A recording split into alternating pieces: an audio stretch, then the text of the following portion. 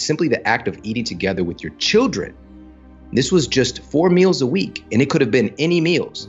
And they did this on low-income families.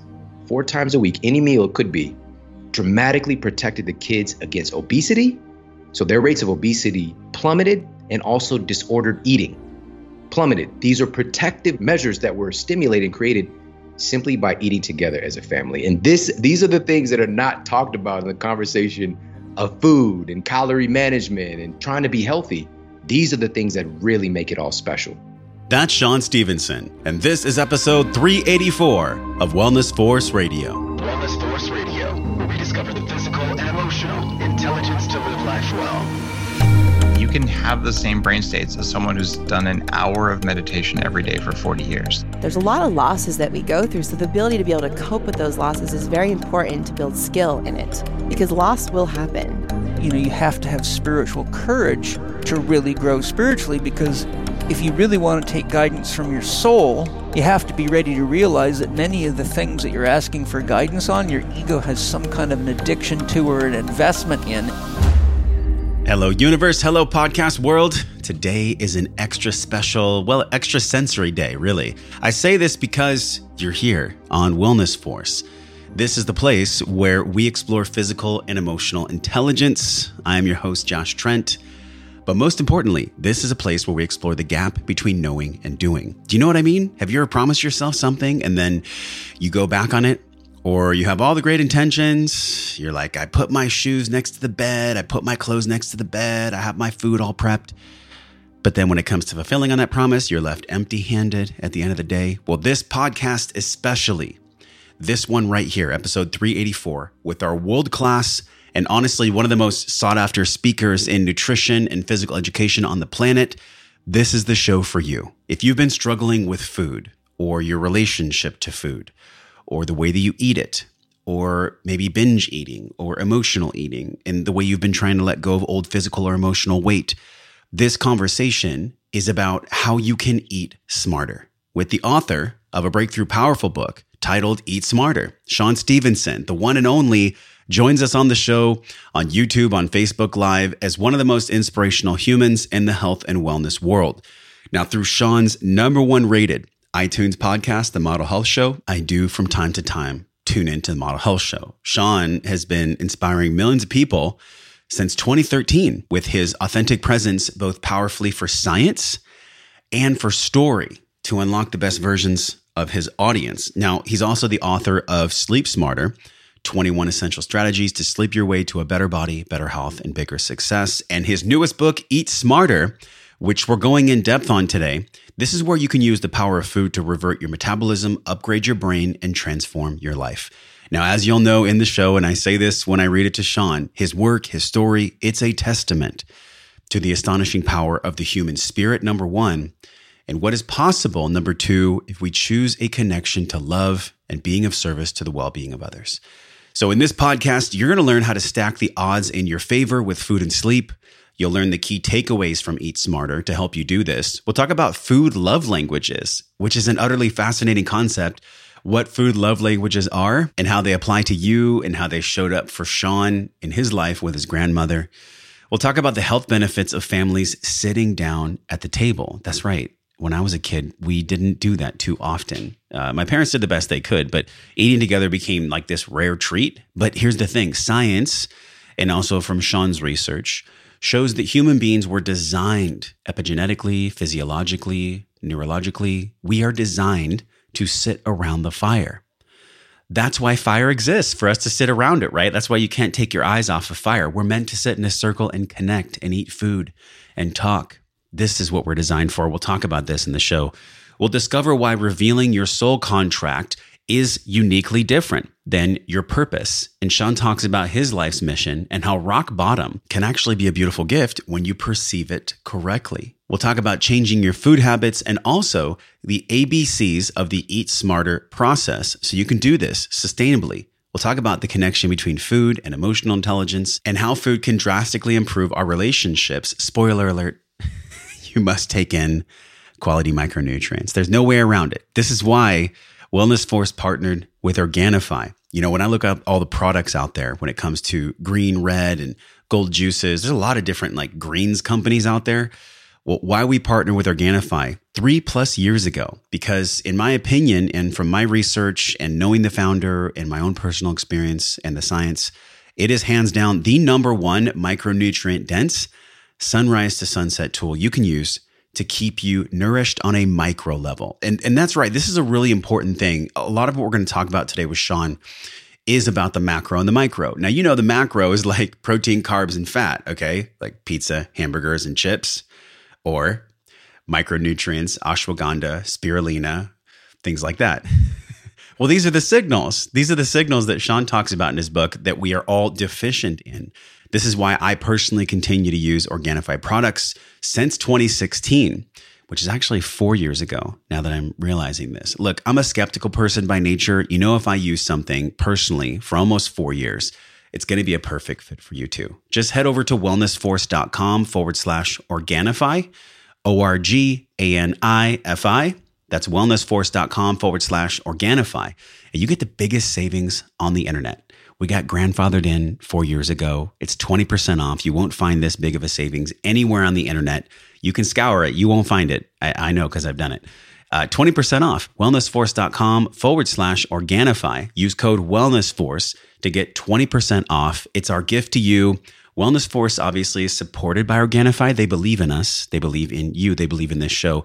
And we also love supporting them. So it helps the show. Share this code with all your friends, your family, anyone that lives on your street that is finally ready to be healthy from the inside out and save a big chunk of money in the process. Wellnessforce.com/Organifi and use the code WellnessForce for 20% off. Now there's nothing left to do except take a deep breath, take a walk, go into nature, be present in your car, wherever you are, whatever you're doing, drop in deep with the one and only Sean Stephenson right here, right now on Wellness Force. And this is Josh Trent, finally back on Facebook. You recognize this man on my right or my left. This is the one and only Sean Stephenson. Sean, welcome to Wellness Force, man. Welcome to Facebook Live. This is such a pleasure. It's been, I think, 5 years. It's been a minute. Yeah. It's crazy. It has been. So much has changed. So much has changed. And we're going to talk about the one and only Eat Smarter today. I got my hardcover copy. We're going to be giving away copies. But before we dig in, Sean, I wrote a bio for you and it just touches my heart, the work you're doing in the world. This is one of the most inspirational human beings. If you haven't met Sean Stephenson yet, the #1 rated iTunes podcast, The Model Health Show.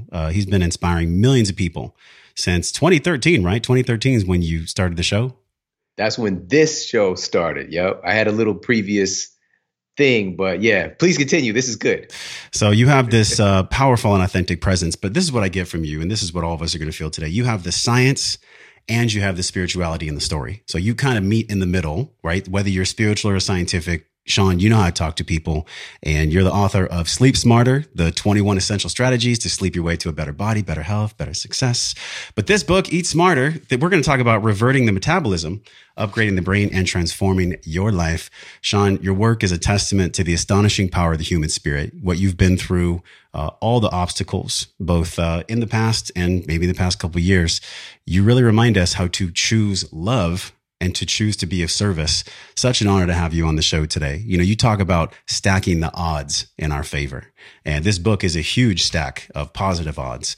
But let's talk a little bit about what even got you to write this book and also your story. You talk on your show, you call it the superhero origin story, right? That's what you say. I love that.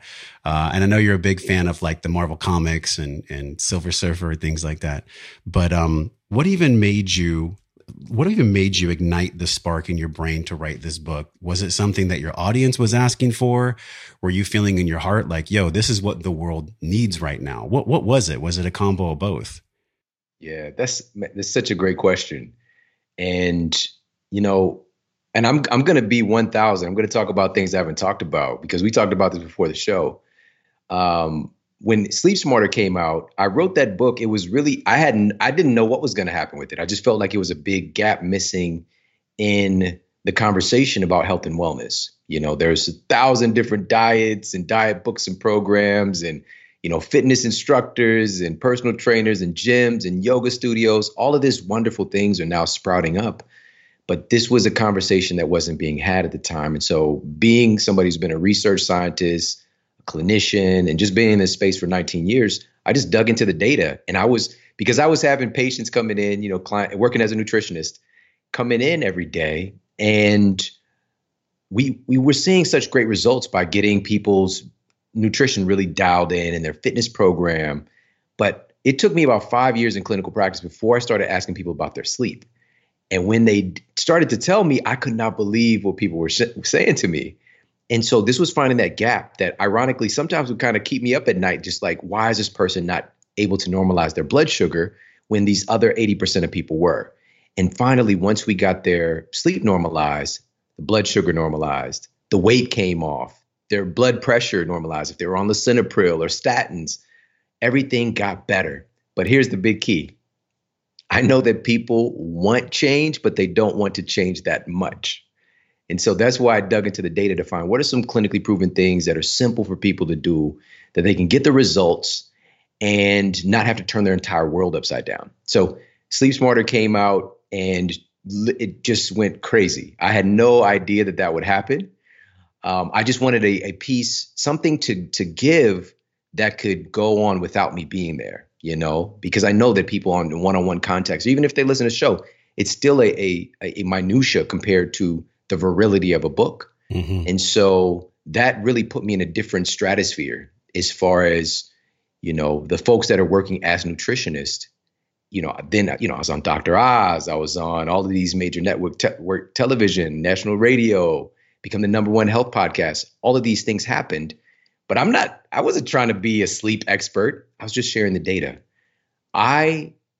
This book was the book that I always wanted to write, because food was there's many paths to the goal.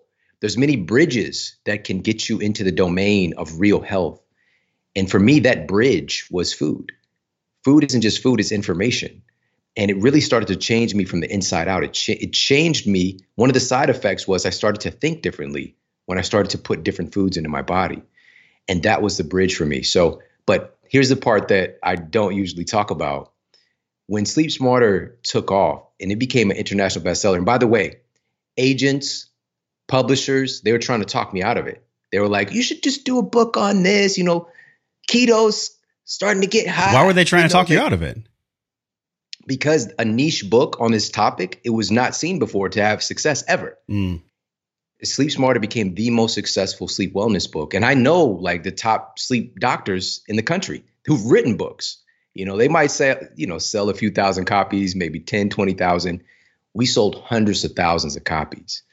And part of it is the data, because I'm a very evidence-based, logical person, but also making it fun and making it enjoyable to learn about a topic that's so weird. Like, what is sleep? It's super weird, but making it fun and approachable. But so they were, even back then were trying to talk me out of it.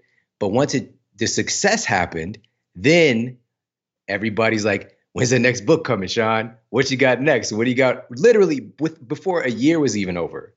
And I'm just like, whoa, this book hasn't run its course and did the things it needs to do. Mm-hmm. And this was back, I think this was 2014, maybe somewhere around then. And just 2 years ago, I started writing Eat Smarter. But it was years, again, people ask how long it took. It really did take me decades to write this book because it's my life experience. But also, there's over 500 peer-reviewed studies and just going through all this data. And I knew something. Last piece I'm going to share here and why I wrote this book, and to tell you heart to heart why I wrote this book, what's sandwiched into it. Number one, we have to give people what they want. So I'm providing the very best data to date on how food controls our metabolism, but in a way that's never been done before. I'm taking people behind the scenes and teaching them how their metabolism actually works. What are the hormones involved? Where does fat actually go? How does the process work? And demystifying it, taking the complexity out of it, that again, the publishers, they'll say without saying, agents, that people aren't smart enough to know these things. This is why there's so many cookie cutter diets and why there's so many eat this, not that, telling people what to do. And I really, again, I had to fight. I had to fight for what everybody's receiving right now and let them know it's not that it's too complex for people. We're smart as hell. Yep. It's just that you guys like to make it overly complex. The people where you get the data from. And so I took that part out of it. What are the specific foods and nutrients that control fat loss related hormones and satiety hormones? And so that's the first part of the book, giving people what they want. But what we really need, and what is, in section 2 of the book, really in the heart of the book, is how food controls our ability to connect with other people, how food controls our ability to have empathy and patience and a perspective take, and even our proclivity towards aggression and violence. I didn't know this would happen right now, but I kind of did, because I grew up around it. I saw in my environment, like there's something not right here. There's something not really matching up in our communication. I think you've said this before. You've said ever since you were kind of like small, I know I felt this, there's just this like background tension in society. And a lot of that has to do with the food that we eat, which is why your book is so pivotal. But what's fascinating about this core section is like when we eat food, it makes us feel things, right? It makes us have different emotional reactions, whether good or bad, if you want to label those. The one thing that I love most in your book, you talk about your grandma a lot in your book. And on page 242, you talk about being home for dinner, food, love languages. Let's go right to that, actually, because it dovetails with your story about your injuries and what happened to you when you were a kid that taught you kind of like the pitfalls about food. And one of the coolest things you said we might be under the illusion that we're making choices about what we eat on our own free will. But if you research, it clearly shows and indicates that what you eat is heavily influenced by how you eat and more interesting with whom you're eating. That right there, the food love languages, like we all know about our love language types, right? For me, it's like words of affirmation and personal touch. I had never thought about food in that realm from that kind of lens. Can you talk about that? And then also what it was like for you as a kid, with your grandma and your family, and just cross those for us, please. Yeah. Thank you so much. And that's my grandma's picture back here on the shelf. Shout out to grandma. Like I mentioned, I grew up around very kind of volatile environment, but these were so many good people as well. It's just the conditions that we're in. It's just so much oppression that you feel, like I grew up, we were on food stamps, WIC, getting food from food pantries, like charities and things like that. I remember the Velveeta log, right? We used to get government cheese as well on welfare. That block. Yeah. That government cheese, it was different, but it was tasty, but here's the thing. Coming from that environment, it was very different for me because I was also in a completely different environment, like almost the opposite for a time. From the age of about from kindergarten to second grade, I lived with my grandmother in a nice like suburban neighborhood. I walked 1 block to the school. I played outside and I didn't have to worry about anything happening to me. And we had a routine. I had woke up to certainty. We had routines for in the evening, in the morning. There's so much structure. There was a lot of magic as well, like seeing my grandmother and grandfather every day. And not that I'm sure that they had disagreements. Of course, they're people, but it was so much love and admiration. They were an entity. Like it came together in one sentence, Mima and Pop. It just came together. And they loved each other so much. It was really remarkable. She literally could not live without him. And shortly after he passed away, she left here.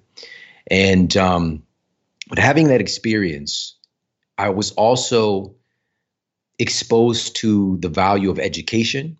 She would sit with me and spark these things in me that just wanted me. It created a love of learning, which I think is one of the most valuable things to cultivate. Not necessarily learning what to learn, but creating an adventurous spirit or a passion for learning. It's like, but every human has it. Every human has it. It's just for different things and finding a way to activate it. So, she was definitely she's throughout the book, many different aspects of my relationship with her. But on this part with the food love languages, food fits so deeply into that framework. If anybody's read the book from Dr. Gary Chapman, like you said, we all communicate love in different ways and we receive love in different ways. And we often, unfortunately, try to communicate our love to other people in the way that we like love to be communicated to us. And so one time, my wife and I were together for maybe a year or two. And I remember I took this big white board out and I painted. I used a little paintbrush and used different colors. I think it was like my daughter's paint kit or something. And I painted her this poem on this big whiteboard. And it was so hard. It was so hard to do. But I just felt this desire to express this love in a different way. Like, I'm not just going to take you out somewhere or whatever it is. I'm going to show you how much I love you. And I gave it to her. And of course, she was like, this is awesome. But it wasn't the response that I was looking for, because that's not her love language. She doesn't understand from her perspective what all went into that and what I was trying to express. Pretty anticlimactic. Yeah. And the poem was pretty dope, because I know how to do the wordsmithing thing. But what really matters to her is quality time, just being with her. That is the most important thing. Whereas I'm pretty good being by myself, like I enjoy time by myself to learn, to grow, to find out how to become better. And so, what the greatest gift, and I didn't know this until later because I didn't understand the difference in the love languages. So with food fitting into these boxes. So words of affirmation. When somebody's cooking you a meal, my mother-in-law, one of her big ways she communicates love is through food. She lives for it. She literally lives to make food for other people. She puts so much into it, like literally, she's meditating. She puts on meditation music while she's cooking. She puts so much love and life into that food. She takes it seriously. That's amazing. She listens to meditation music while she cooks.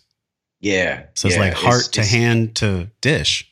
For real. And she's been doing this for decades, And so she's communicating that through food, which again, that's a gift, right? Gift giving is one love language. But in return, those words of affirmation for how good the food is, man, that really gives her life. That really makes her feel significant, right? So giving gifts in the form of food, maybe one of the greatest gifts that she gave was when my wife, when she had our son, our youngest son, Braden, and my mother-in-law brought over food for several days to take that off of our plate. It was such a wonderful gift to give, and to speak in this love language that really mattered. Physical touch, right? Physical touch is another love language, and how we communicate and receive love. Nothing fits more into that category than food does. Food is something we take from the external world and put it inside of our bodies. Yes. It's so intimate, and it literally becomes a part of us. It touches us like nothing else can. It is so remarkable because your body it's a miracle, really, taking this food stuff and turning it into you stuff. It's such a powerful process. And I love this because I think about the way that we take in water, our body's 90% water or something like that. The food and the water that we take, it actually imprints our cells. That's the part that trips me out. And you talk about the science of that in the book too. When we're absorbing food and water, it is literally like zeros and ones, like superposition on the quantum computers. That's what's happening on a very molecular level when we take in this food. And it's so easy to forget this, the quality versus the quantity. Because you talk about starving for macronutrients, somebody could be getting 4,000 calories a day and they're still hungry. And how does that relate to the way that we force our family members to eat? And the food love language is well, unless you clean your plate, you don't love me. And meanwhile, what's on the plate? A bunch of calories that don't have any nutrient value. Yeah, this is so powerful, man. And there's, again, because of the nature of this conversation, there's other different dynamics to get into. And of course, I go through each of the love languages, but I got to touch on what you just brought back up for my spirit right now. And what I really was on a mission to provide in this book is that it's not just the food itself. It's also who you're eating with, as you alluded to earlier. Yes. And how you're eating, when you're eating. All of these things, these little dynamics can literally change the entire outcome of our health when we're talking about these epigenetic controllers. And so research, and by the way, our minds are really run on questions. And so I was asking different questions, and a lot of people are asking about food. And the funny thing is the data exists, but a lot of people don't hear about these things. So researchers at Harvard, which is, again, one of the most prestigious universities in the world, really. I've heard of them. Researchers at Harvard. Right. So these researchers discovered that families who consistently eat dinner together had a far higher intake of the most essential nutrients for human health and also protection against diseases. And they also had a far greater consumption of processed food and soda. Just this simple act they identified after factoring in so many different things, age, gender, social, economic status. The act of eating together made families healthier. And I can, again, from my experience, when I lived with my grandmother, we ate together. We ate together at least one meal a day. Living with my mother and my stepfather, I can count on my hands how, besides a holiday, how many times we ate together. I'm not kidding.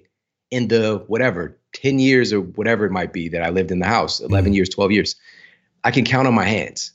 We would often eat at the same time, but it's more like a free for all. Me and my brother and sister would grab some food. We go sit somewhere, a lot of times in front of the TV, playing a video game, just on the go. We didn't have that structure, which entails a little bit more conscientious procedure in creating the meals. This doesn't mean that you can't order out or have takeout or whatever, eat together, but there's also something interesting that happens with humans. We're the only creatures that get together, sit around, and it's like, quote, breaking bread. We actually do this whole thing. But why do we do it? What it does, it actually helps to activate our parasympathetic nervous system and decrease that fight or flight sympathetic dominance, right? It improves digestion, but also by its very nature of the intentionality that goes behind creating food or preparing food for your family, it improves our outcomes of the foods that we're actually eating. And so I shared not just the study from Harvard, but also about 3 other studies that reiterate this in different forms in the book. And one of the other things that happens when folks simply the act of eating together with your children, this was just 4 meals a week, and it could have been any meals. And they did this on low income families. All right. Just this act of eating meals together 4 times a week, any meal it could be, dramatically protected the kids against obesity. So their rates of obesity plummeted, and also disordered eating plummeted. These are protective measures that were stimulated and created simply by eating together as a family. And these are the things that are not talked about in the conversation of food and calorie management and trying to be healthy. Yeah. These are the things that really make it all special. Wow. I just got to pump the brakes right there because this is so big. Like for everyone watching and listening, it's not just about what's on your plate. It's literally, whether you call it epigenetically or, Dr. Zach Bush calls it like the redox system where we're microbiomes talking to each other within 6 feet. There's a lot of things that our eyes can't see that are actually going on. One of those is love. And that's something that's like peppered across all your content, everything you do, whether it's a study about mask wearing and digging into the research to educate people about the dangers of mask wearing and maybe the appropriate time to wear a mask. But what's really pivotal, and I want everybody to really feel this, is like when you sit down with people that you love and you're creating that connection where there's food that's an act of service, it's an act of love. There's so much more going on than digestion, protein, carbs, and fat. I mean, it's like a big deal. And thank you for mentioning that because so many people look to you for science. But I think I've always looked to you when I look back at your work and really diving in 2016 is when I found you, 2015. You always have this way of explaining things where it's like from the heart, but it's also trustworthy science. How do you navigate that? Because a lot of people, they get stuck in like the intellectualization of food. It's like all macros, all carbs, all protein. And then some people are super woo woo. Like they're just like, it doesn't matter what you eat. It just matters how you feel. It's like, well, there's a middle, right? How do you walk that middle, man? How do you, in all your research, I mean, you probably went through 6 feet of paperwork to build this book. Yeah. So how do you maintain that middle and not get pulled in either direction? Thank you. And this is such a great question. I have to say there's this battle always over nature versus nurture. I definitely see myself as somebody who's more logical, rational, reasoning type person, very analytical and questioning a lot of things, but we have to go through seasons. We have to go through phases to develop these muscles and these capacities. So my mother-in-law that I mentioned, when I was 25 years old, she's been teaching meditation now for about 40 years. And she taught me meditation. It was a class. And I was very like, what is this? Okay. But my wife really sold me on it. She's been meditating since she was 2. But she had kind of just stopped, but her mom developed these new meditations. And so I went and I proceeded, but she spoke to my analytical mind. Like she went and talked about how these chakras were in alignment with certain glands. That's right. And I was like, right okay, there. yeah, I know about the thyroid, right? And I'm just like, the Vishuddhi. Okay, I get it. The Anahata, right? You got the heart. And so then I suspended my disbelief because it really kind of And this is what I picked up from her. She is one of my greatest. She's like my Yoda. All right. She's my much cuter Yoda. Well, no disrespect to Baby Yoda. Grogu. No, he has a name. So people just be like, it's not Baby Yoda. So she's that for me because she did the thing that I now do for many people. She spoke to the part of me that got me to open up. And once that happened, I suspended my disbelief and I engaged in the meditation. And it changed everything. Like I closed my eyes and I woke up. This was the first time that I realized that I had never had a conscious thought in my life.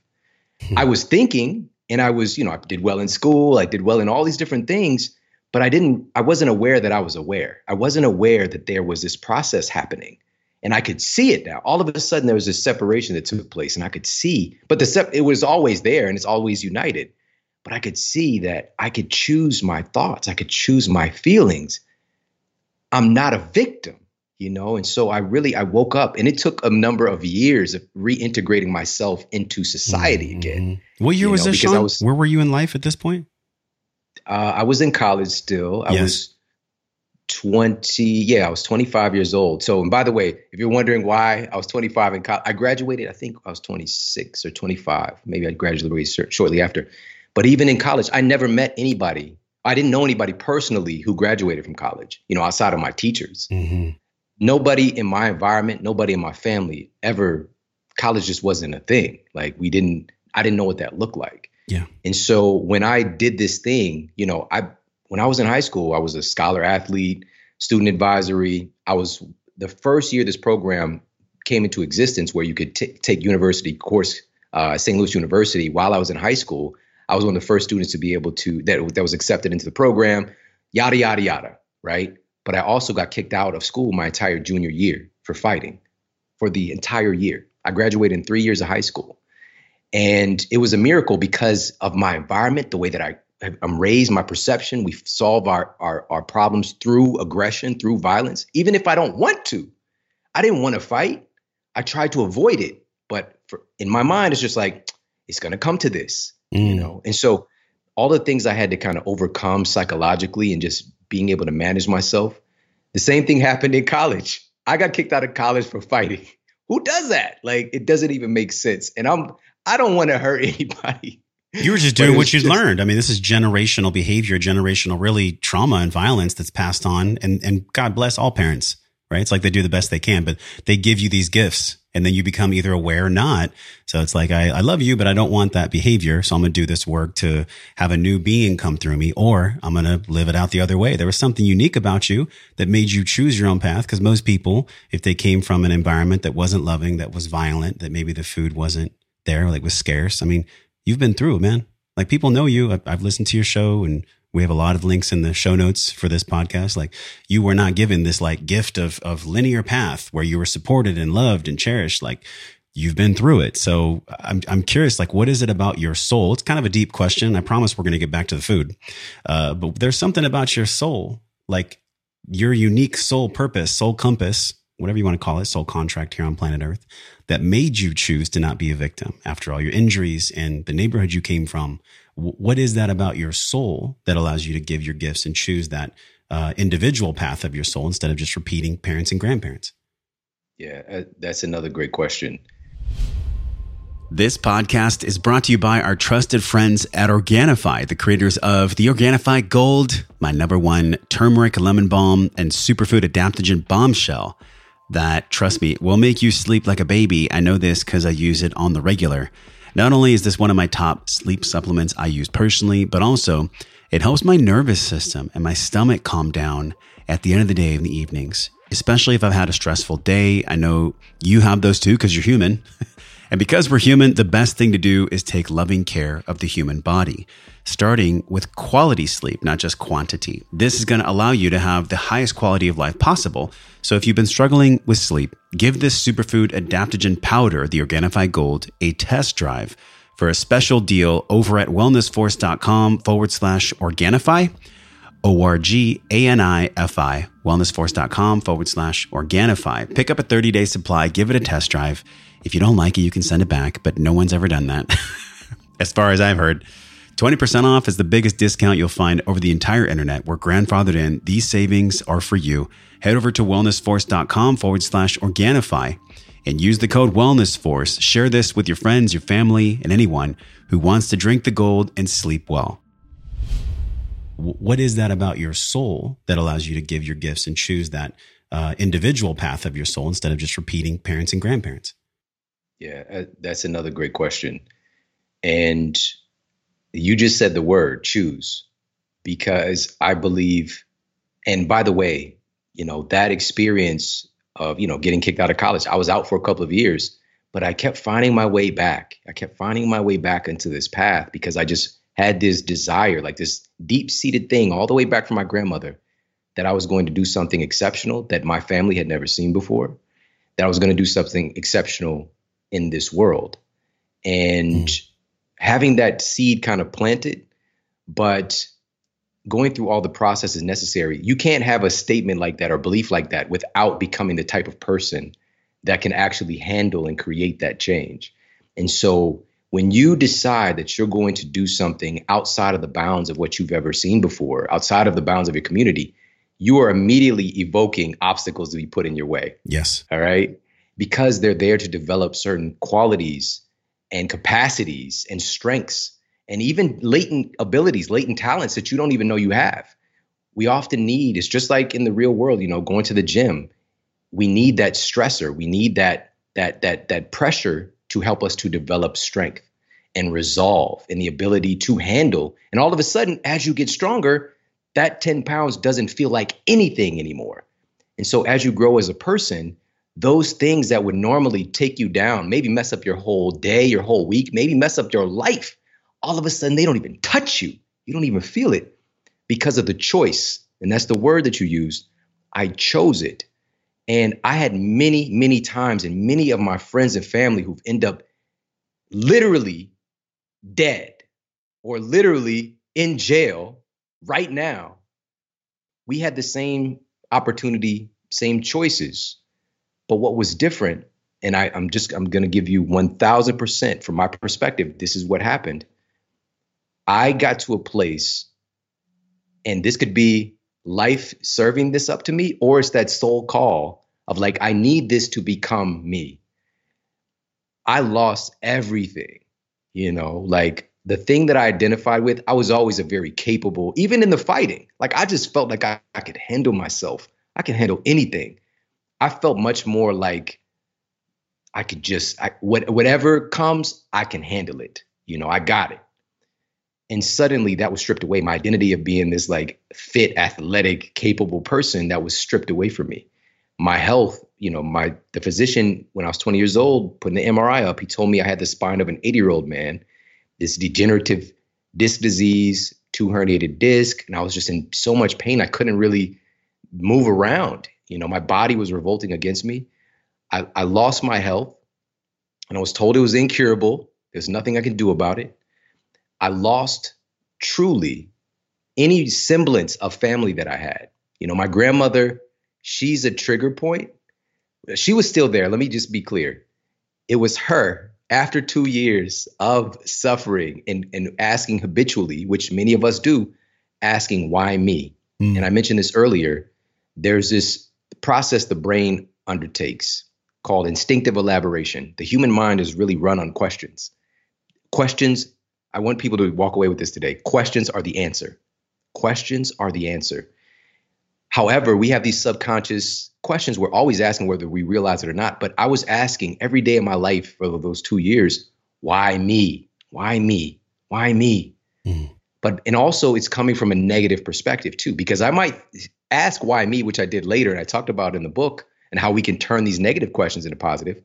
But why me was your brain is a servo mechanism. So I'm scanning the environment to find and affirm things as to why no one will help me, why my life is terrible, because I'm a terrible person, because I don't have any family or any advantages or any support.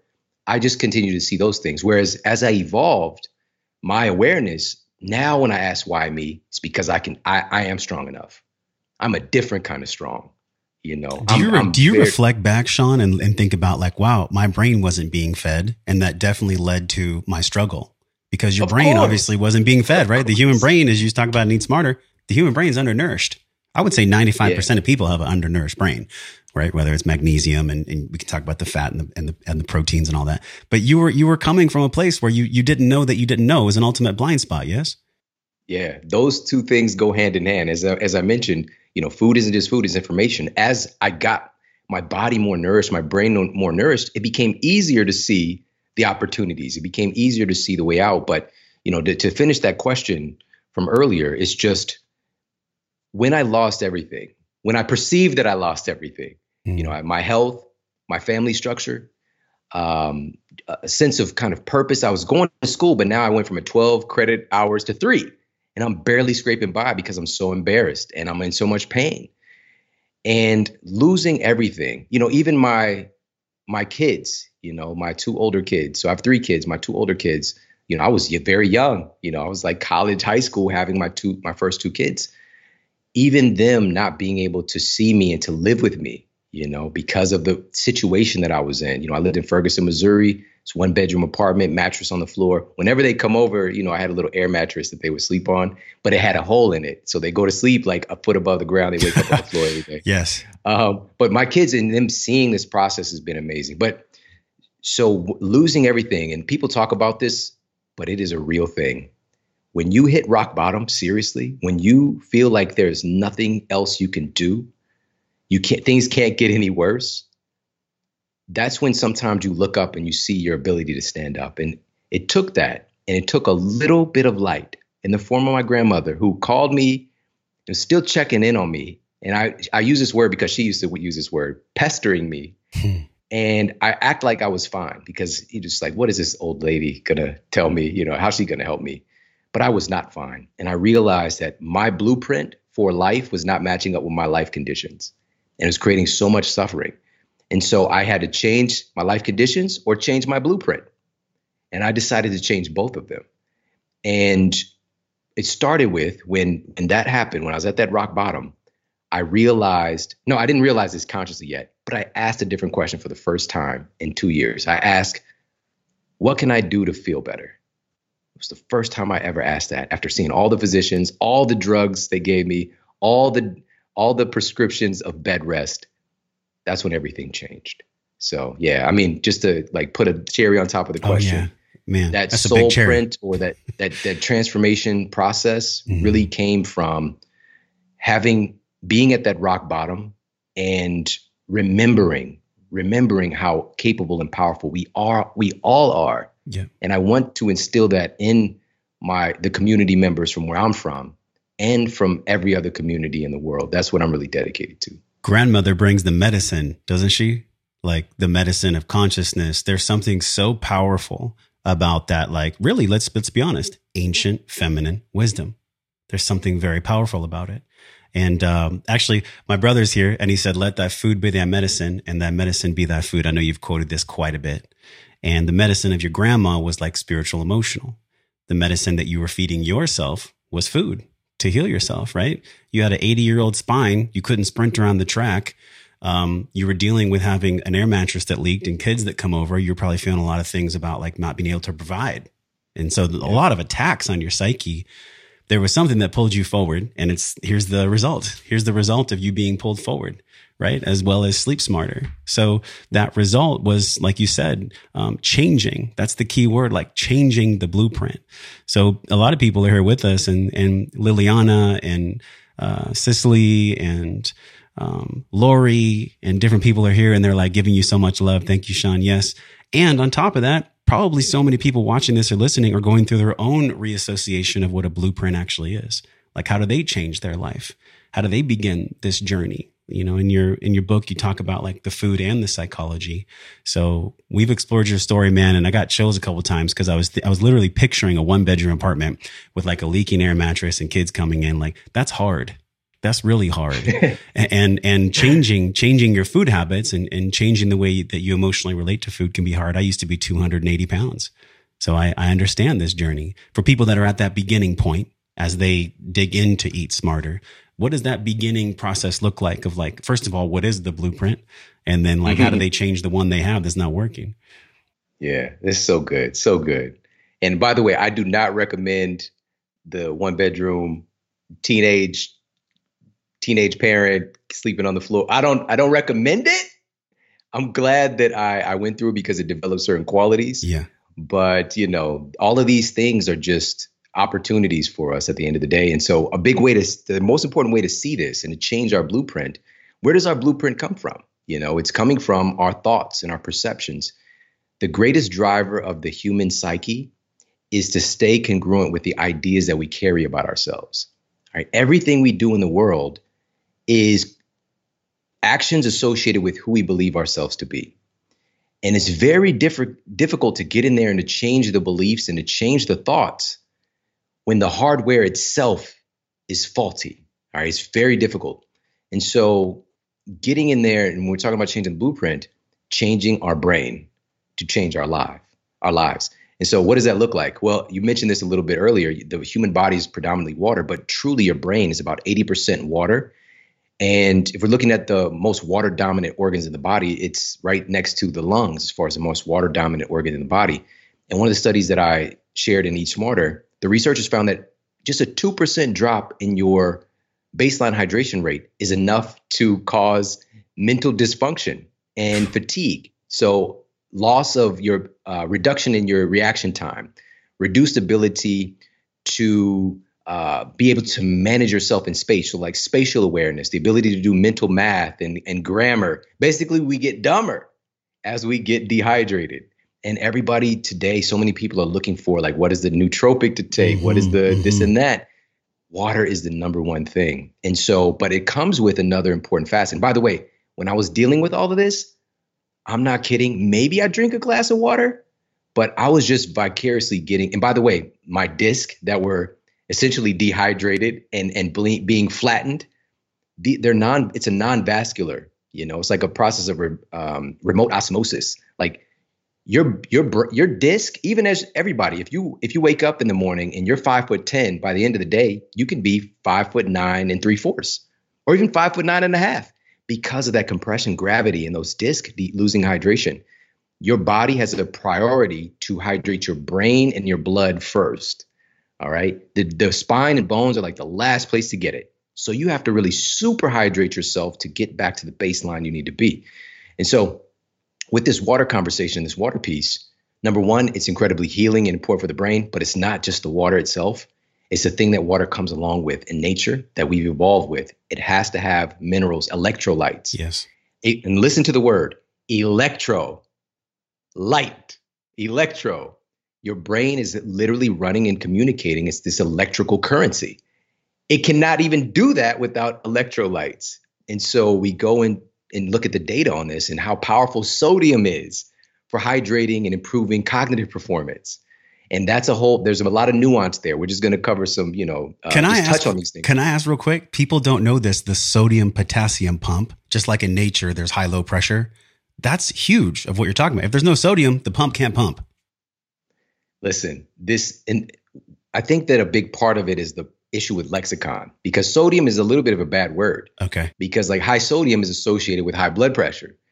And we associate sodium and salt.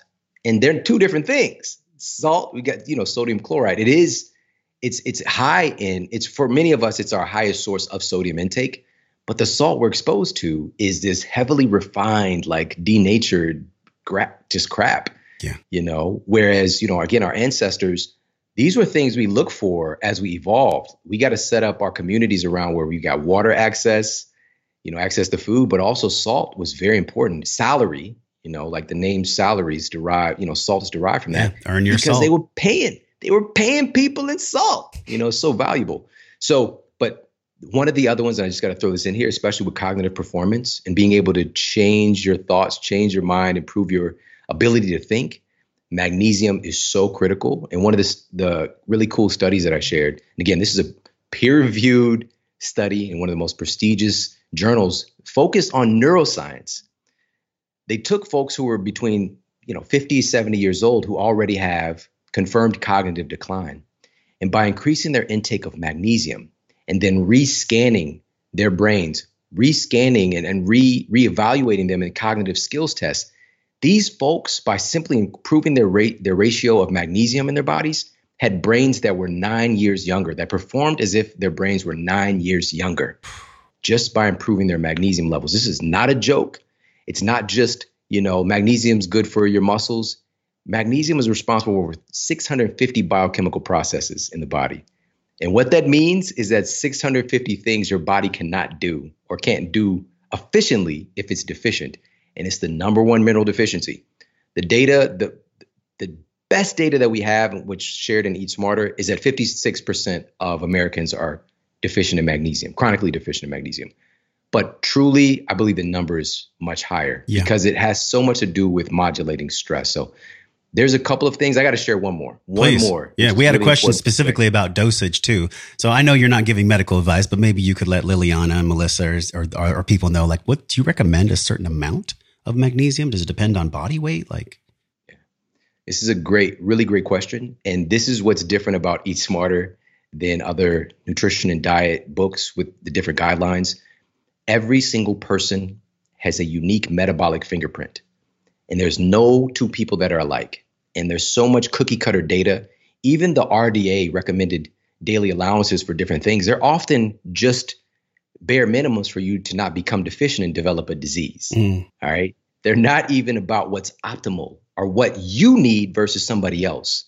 Because based on your diet, based on your stress, based on your environment, all these different things, you need different things than other people. Based on your microbiome, based on what's happening with your brain, your levels of inflammation in your hypothalamus, all these different things. So it depends. What I'm doing in the book is continuously giving you these pieces so that you feel truly like, oh, this is something that I probably need to add in for myself. Yeah. And so in the domain of magnesium, I could tell you this: number one, and most importantly, we just want to increase your intake of magnesium-rich foods, because your body our genes expect us to eat magnesium-rich foods. And it has an intelligence to be able to garner and to use magnesium efficiently and to not overdose. But let me be clear. This is what's most important with this conversation. When I was in my nutritional science class, I was taught you're supposed to, have these essential vitamins and minerals and take a multivitamin to get it. There are so many different types of magnesium. There's so many different types of vitamin C. There's so many different types of omega-3s. There's so many different types of even B12. Like B12 is supposed to be a B12 vitamin. There's 4. The list goes on and on. Food has all of them. When you're taking a synthetic supplement, is that the kind you really need to do the things you want? So food first. Where are we going to get it? Anything green is going to be a good. We talk about this as well, that nature is giving us some indication of nutrient content based on color, based on the way it performs in nature, some of the things that it does, and even the flavors, the way that we evolved. If we were talking about just natural human evolution, how we're connected to the planet, which we really are. Yes. We developed this thing. It's called post-ingestive feedback. All right. And so we talk about the science of flavor. And what would happen, we'll just say, 500 years ago, your ancestors are, hunting, foraging, and they're going out and they come across some berries, maybe some wild goji berries, but maybe it's called something else at the time, whatever. And they eat them. And then what happens is when you have that and that flavor association, your body starts taking notes on what it got from that food, right? Oh, I got some copper. I got some selenium. I got some amino acids. I got a little bit of these kind of sesquiterpene oils. I've got all these different things. And now I've created this association between this food and these nutrients. And so when I become deficient, I will have a craving. I'll have a desire to go and eat those foods. The issue today is that food manufacturers have really muddied up the water of that communication. And so then, of course, we talk about the associated hunger and metabolism effects. But here's the thing. Anything green is a great source of magnesium. Chocolate is actually a great source. Ironically, chocolate is a great source of magnesium as well. One of my favorites, just a square of dark chocolate. It's so good. There you go. It's the best. And we want to get, of course, higher quality stuff. Nuts and seeds are going to be great sources of magnesium. There's tons of different lists in the book, but food first, then we can look at supplements. This is something in my clinical practice I would have quite a bit of people to supplement with magnesium. And since then, we've had many much more improved products. I like things that are still earth grown nutrients and not like some synthetic chemical, whatever isolated thing. But like there's a magnesium supplement that's derived from like really, really concentrated sources of salt. And they isolate that magnesium, for example. I'm a huge fan of the element stuff. I don't know if you and Rob have talked about that. Do you have brands that you go by? Do you recommend brands, first of all? Do you get in trouble if you recommend brands? Like, do you even do that? I do from time to time, Okay. Especially if I'm using it on a daily basis. I have tried it, but I haven't talked with Rob yet, and I don't use it consistently. Yep. I tend to like experiment with just a couple of things at a time, to see what it does. And so number one, food first, supplements, and then also there's topical magnesiums as well. And the great thing about it is that there's a little bit of an intelligence of the body to absorb essentially what it can use. So magnesium sulfate, right? That's Epsom salt, right? But then there's like these wonderful magnesium sprays and things like that. But again, you want to make sure that they're not coming along with potentially dangerous, chemicals. We don't want that. We just want something that's, very, from quote, earth grown nutrients and earth grown sources. It's very clear, food first. And we're doing like a scratch of the tip of the iceberg for Eat Smarter. Go to Eat Smarter book right now. There's a 30-day program that's involved in this too. And also, Sean, we're going to give away 3 copies, man. We love you. We love your book. So you guys watching and listening right now, please just leave us a review on iTunes, like an honest review. If you like it, cool. If you don't, tell us how we can get better. Tell us what you thought of Sean.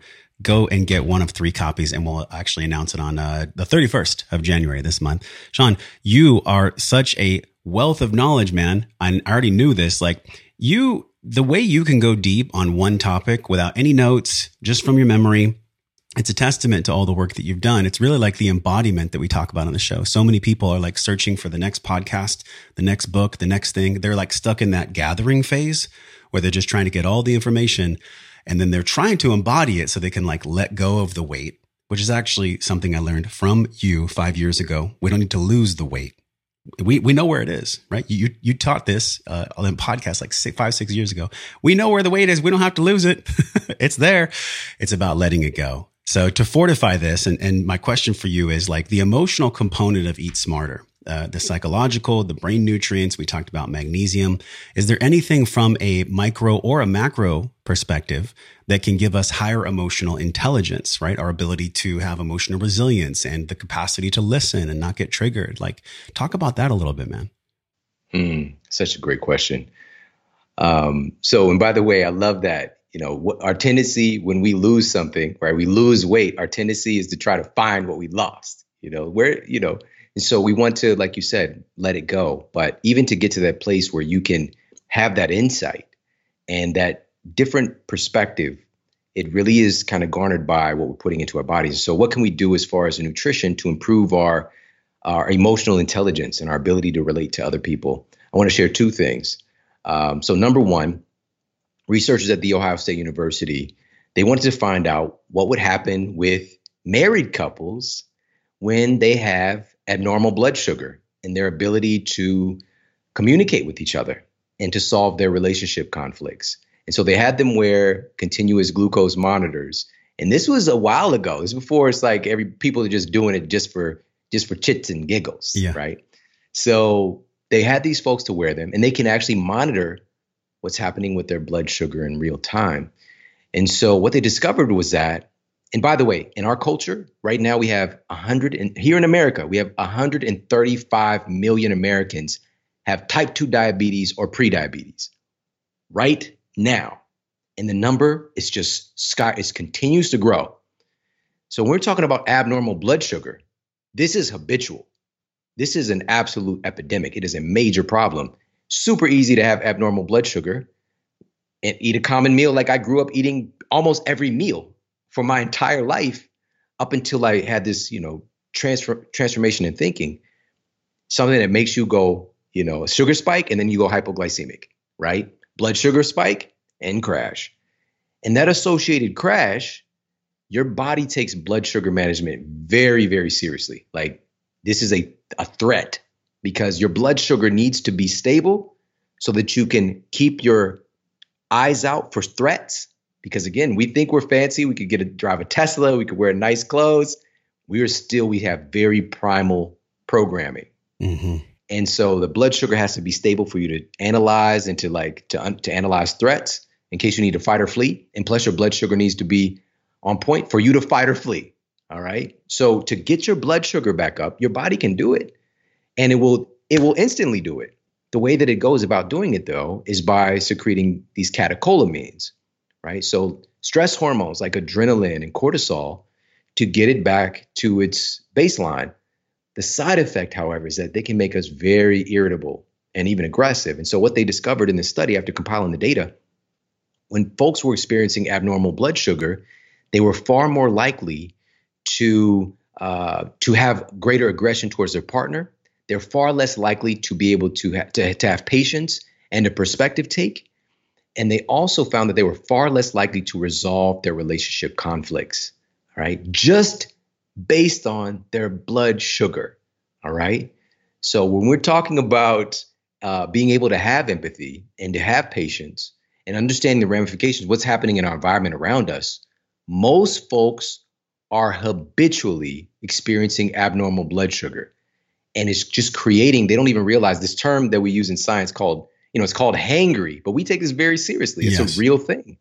And so coming out and thinking that we're in control of our thoughts, feelings, and emotions, these issues we're talking about, this was with people who are in married relationships who probably love each other and wanting, and by the way, I don't usually share this often, but part of what they did in monitoring how they felt about their partner, they were using like one of those like voodoo dolls where you stick a pin, like how many pins do you stick for your, for your mate this evening, which is really messed up. It's really messed up. But so that's part one, is making sure that we are eating in a way that we can keep our blood sugar stable. And for most folks, by the way, it's going to be unique to us. We get into that. But for most folks, it's just going to be eating real food, just avoiding some of the crazy, whatever. I mean, just the stuff that we grew up eating. Yes. So that's one side. But let me give something very specific here, and something helping to modulate and regulate our blood sugar, but also making us more emotionally intelligent and more stable and patient. And this is omega-3 fatty acids. All right. The data on this is absolutely insane. It's crazy. I talk about this pretty much in every chapter of the book because it just keeps showing up on the metabolism side, the cognitive side, the sleep wellness side. And the reason that it's so remarkable is that it's one of the few nutrients that very clearly makes your brain work better. And so what the researchers discovered, so I'll share two quick studies. One, we'll just talk about cognitive performance. So this was published in the American Journal of Clinical Nutrition. By simply increasing folks' consumption, and this isn't just omega-3s, it's DHA and EPA, okay? Not ALA, not the plant version, which I'll give some advice for folks that aren't eating animal products. You can talk to the vegans. Okay, yeah. Yeah, we want to give them love too. It's inclusive. Yeah. It's inclusive for all walks of nutrition. Yes. And so what they found was simply so first of all, they have a baseline performance in their memory. By increasing their intake of DHA and EPA within a matter of days, dramatically improved their memory. So we can talk about declarative memory, explicit memory. The list goes on and on. On paper, they got smarter by improving the intake of this one nutrient. That's good. Here's the other side. And this relates to our inability to manage our emotions. Oh, this was really messed up. This is crazy. So these researchers, they mapped this out, and they were using MRIs to actually look at the brain itself. And they found that the folks who had the lowest intake of DHA and EPA had the highest rate of brain shrinkage, accelerated brain shrinkage. The baseline was 1.2 teaspoons a day. Anything lower than that, accelerated brain shrinkage.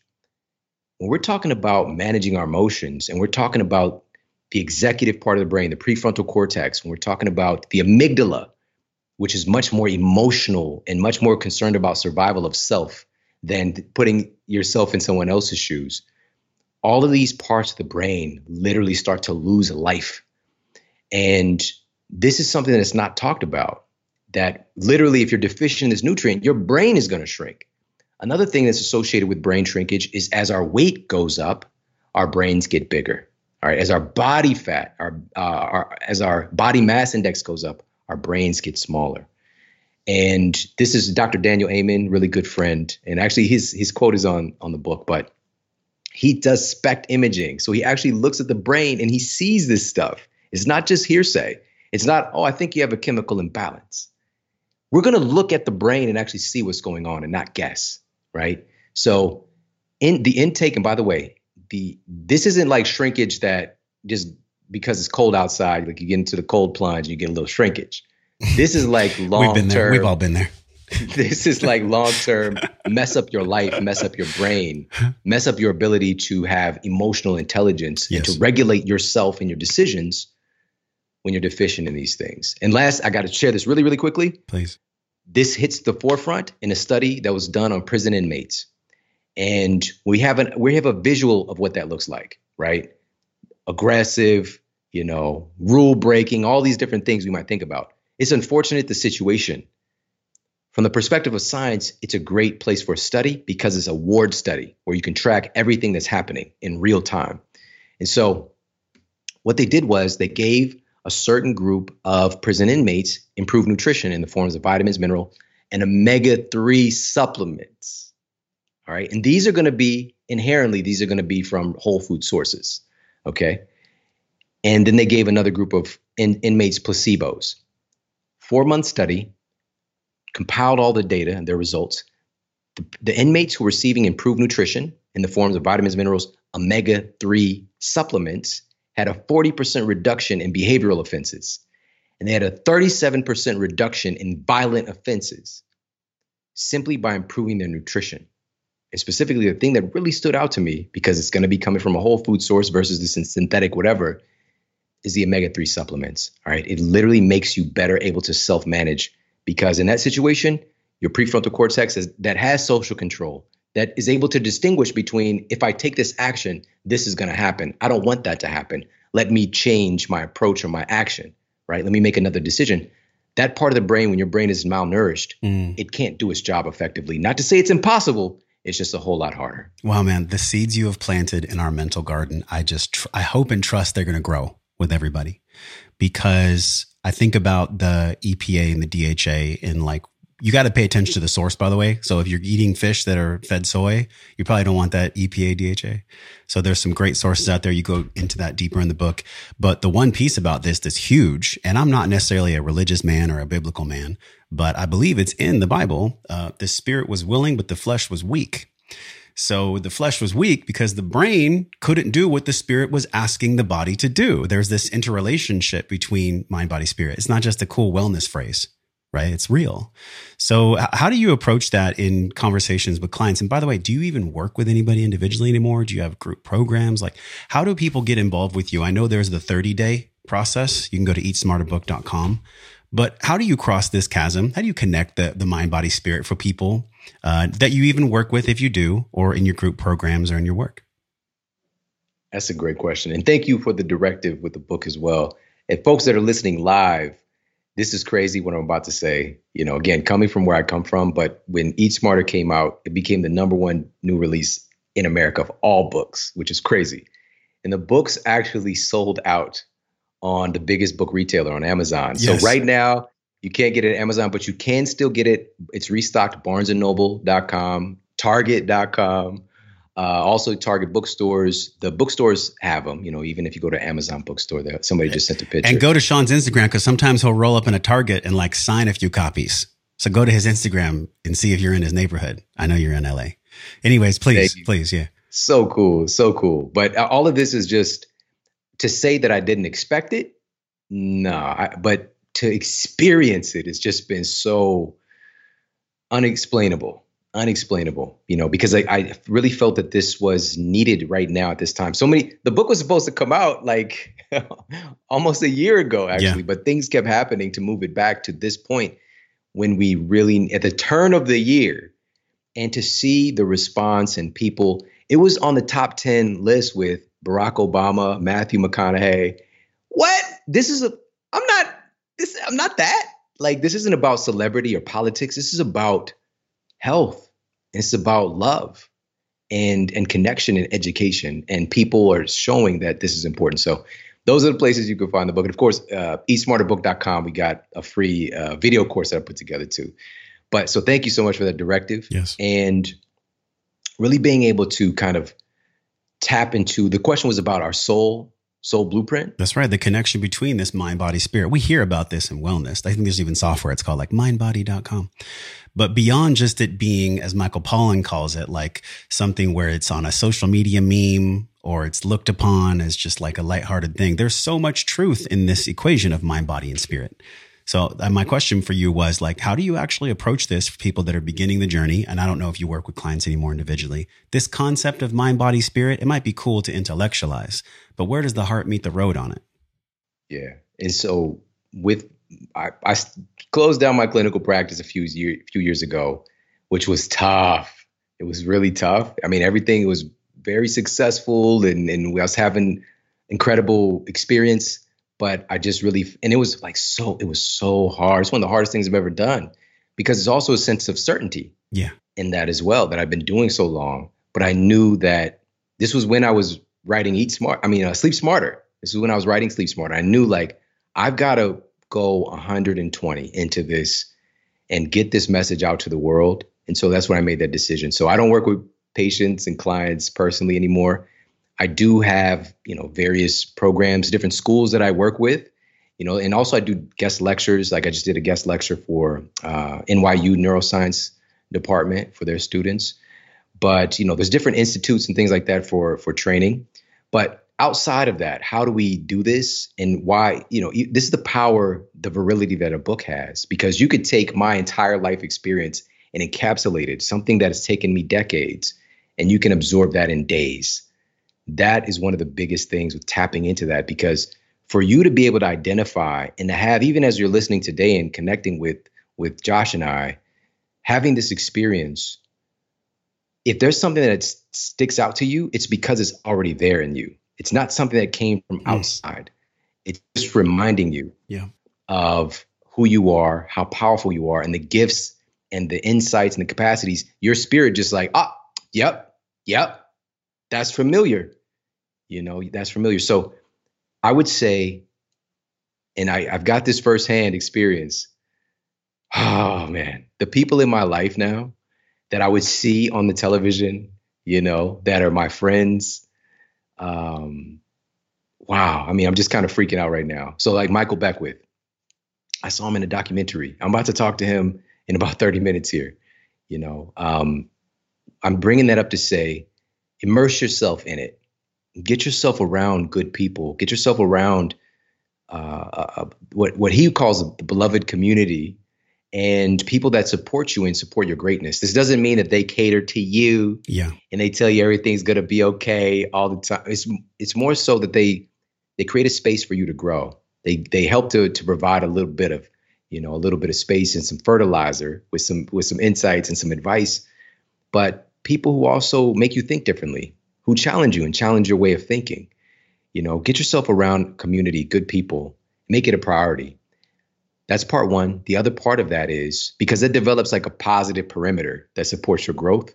But the other part of that, as you do that, as you grow yourself, you start to become a light and a source of inspiration for other people.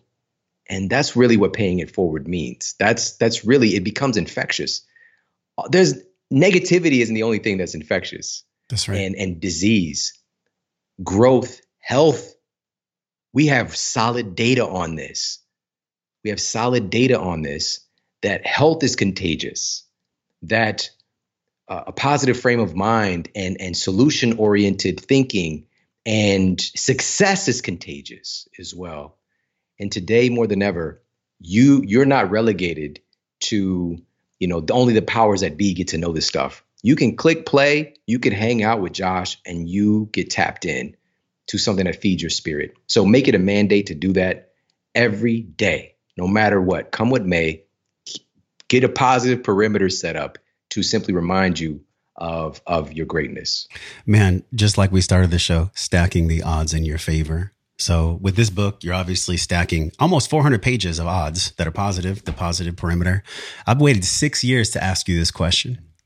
And with the grounds that we've covered with emotional intelligence and neurology and brain health and supplementation and the pitfalls that we scratch the surface with everything you've been through, man, your upbringing, the way that you serve now, the books that you've written, the way you will serve, and probably another book that you'll write. I think you should write something called Be Smarter, which is a combination of physical, emotional, and spiritual. Just plant that seed in your garden. How does Shawn Stevenson define wellness? You know, we look at this axis of mental, emotional, and spiritual, but what does that actually mean to you? You know, not from an intellectual level, but from your heart. Like, how do you see wellness? What is wellness to you? The first thing that came up as soon as you asked that question is relationships. You know, we're a product of our environment. We really are. But what's exceptional about humans is that we're also creators of our environment. We can proactively create any environment we can imagine. It's incredible the things that we can do. But often we're using our power for little things, you know, and we don't really understand how powerful we are. So ROR, right? There's ROI, return on relationship. I would not be here talking with you guys had I not invested in ROR. And I'm saying that from perspective. I was by myself. I was alone in that 1-bedroom apartment. Like, I've never felt so alone. And part of that too is my natural tendency, or maybe there's that nature versus nurture thing, but, you know, just really feeling like I don't need anybody. I got this. You know, I even told you my kind of aggressive spirit and just feeling like, you know, whatever it is, I can handle it. Trying to save the world by yourself will kill you. All right. So I had to open myself up and kind of cure this lone wolf syndrome that I had and open myself up to working with and through other people. You know, so wellness is great relationships. It just makes it all easier. It makes being healthy so much easier. If you're hanging out with Josh and I, and we're like, you know, we're hungry, we're probably not going to roll up at Wendy's. You know what I mean? It just makes it, yes. It makes it more complicated to be unhealthy. But so that's number one, and also wellness to me. So number one is relationships, but I think it's coupled right with, so I can't say one is more important than the other. But wellness it all starts from your perception of who you are. You know, I mentioned this, everything about us, our thoughts. I could talk about the action, right? Wellness is being like eating healthy food. Yeah. It starts with who you believe yourself to be. And here's the cool part. You get to choose who you are. You get to decide who you are. And you get to write your story. No one else is writing it for you. Sometimes we act like I'm kind of the co-star, or maybe, you know, you are the star of your story. And the sooner we can realize that, the sooner that we can realize that the pen is in our hands and we can write our own story and write who we want to be, the more gracefully we're going to find that place of overall wellness. With a deep breath and my hands together, man, thank you for the wisdom you've shared. What an incredible podcast. We had like so many people. Eat Smarter Movement. Somebody tagged in the comments, Eat Smarter Movement. Do you have a hashtag where people can actually follow you and engage with you about the book? You know, you already know. And my wife, she handles that. All the stuff. We'll ask her. So but there's a hashtag for Eat Smarter that we follow and we engage with. But if just follow me on Instagram, I'm at Shawn Model. And I'm doing a lot of cool stuff there. I was very I'm one of those people. I'm just resistant. I wasn't going to do Instagram. Yeah. Now it's Clubhouse. You want to build a Clubhouse. I'm just, but now I'm on Instagram and having a lot of fun and sharing a lot of cool stuff. Cool. Everything's in the show notes, eatsmarterbook.com. Shawn, thank you from my heart to yours and everybody with us. Thank you for coming on the show. And until we see each other again, maybe on the Facebook Live, I'd love to have you back on the show to talk about relationships and the ROR. Until that time, Shawn and I are both wishing everyone with us love and wellness. We'll talk to you soon. Thanks for listening to the show, my friend. Everything you learned on this podcast starts with your morning practices. So from over 300 world-class guests, we pulled together 6 simple yet powerful morning practices down into a 21-minute system guaranteed to increase your vibration and the way that you feel every day. Get this free, powerful guide over at wellnessforce.com/M21. 2021. And if you love this show, share it with somebody. Share it with somebody that you love or that you care about. You can support the show easily by leaving us a 5-star review on iTunes. Just go to wellnessforce.com/review. Or if you're on your phone, just tap it, hit the link in purple that says review this podcast. And the journey does not stop here. We're continuing this discovering process in our private Facebook group over at wellnessforce.com/group. You can be a part of it. You already are. All you have to do is join us at wellnessforce.com/group, and I will welcome you at the door. Now go out into your life and live your life well. And until I see you again real soon, I'm wishing you love and wellness.